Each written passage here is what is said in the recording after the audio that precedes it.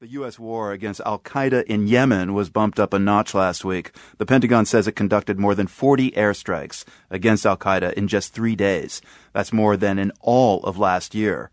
The strikes followed a high-profile U.S. raid in Yemen in January.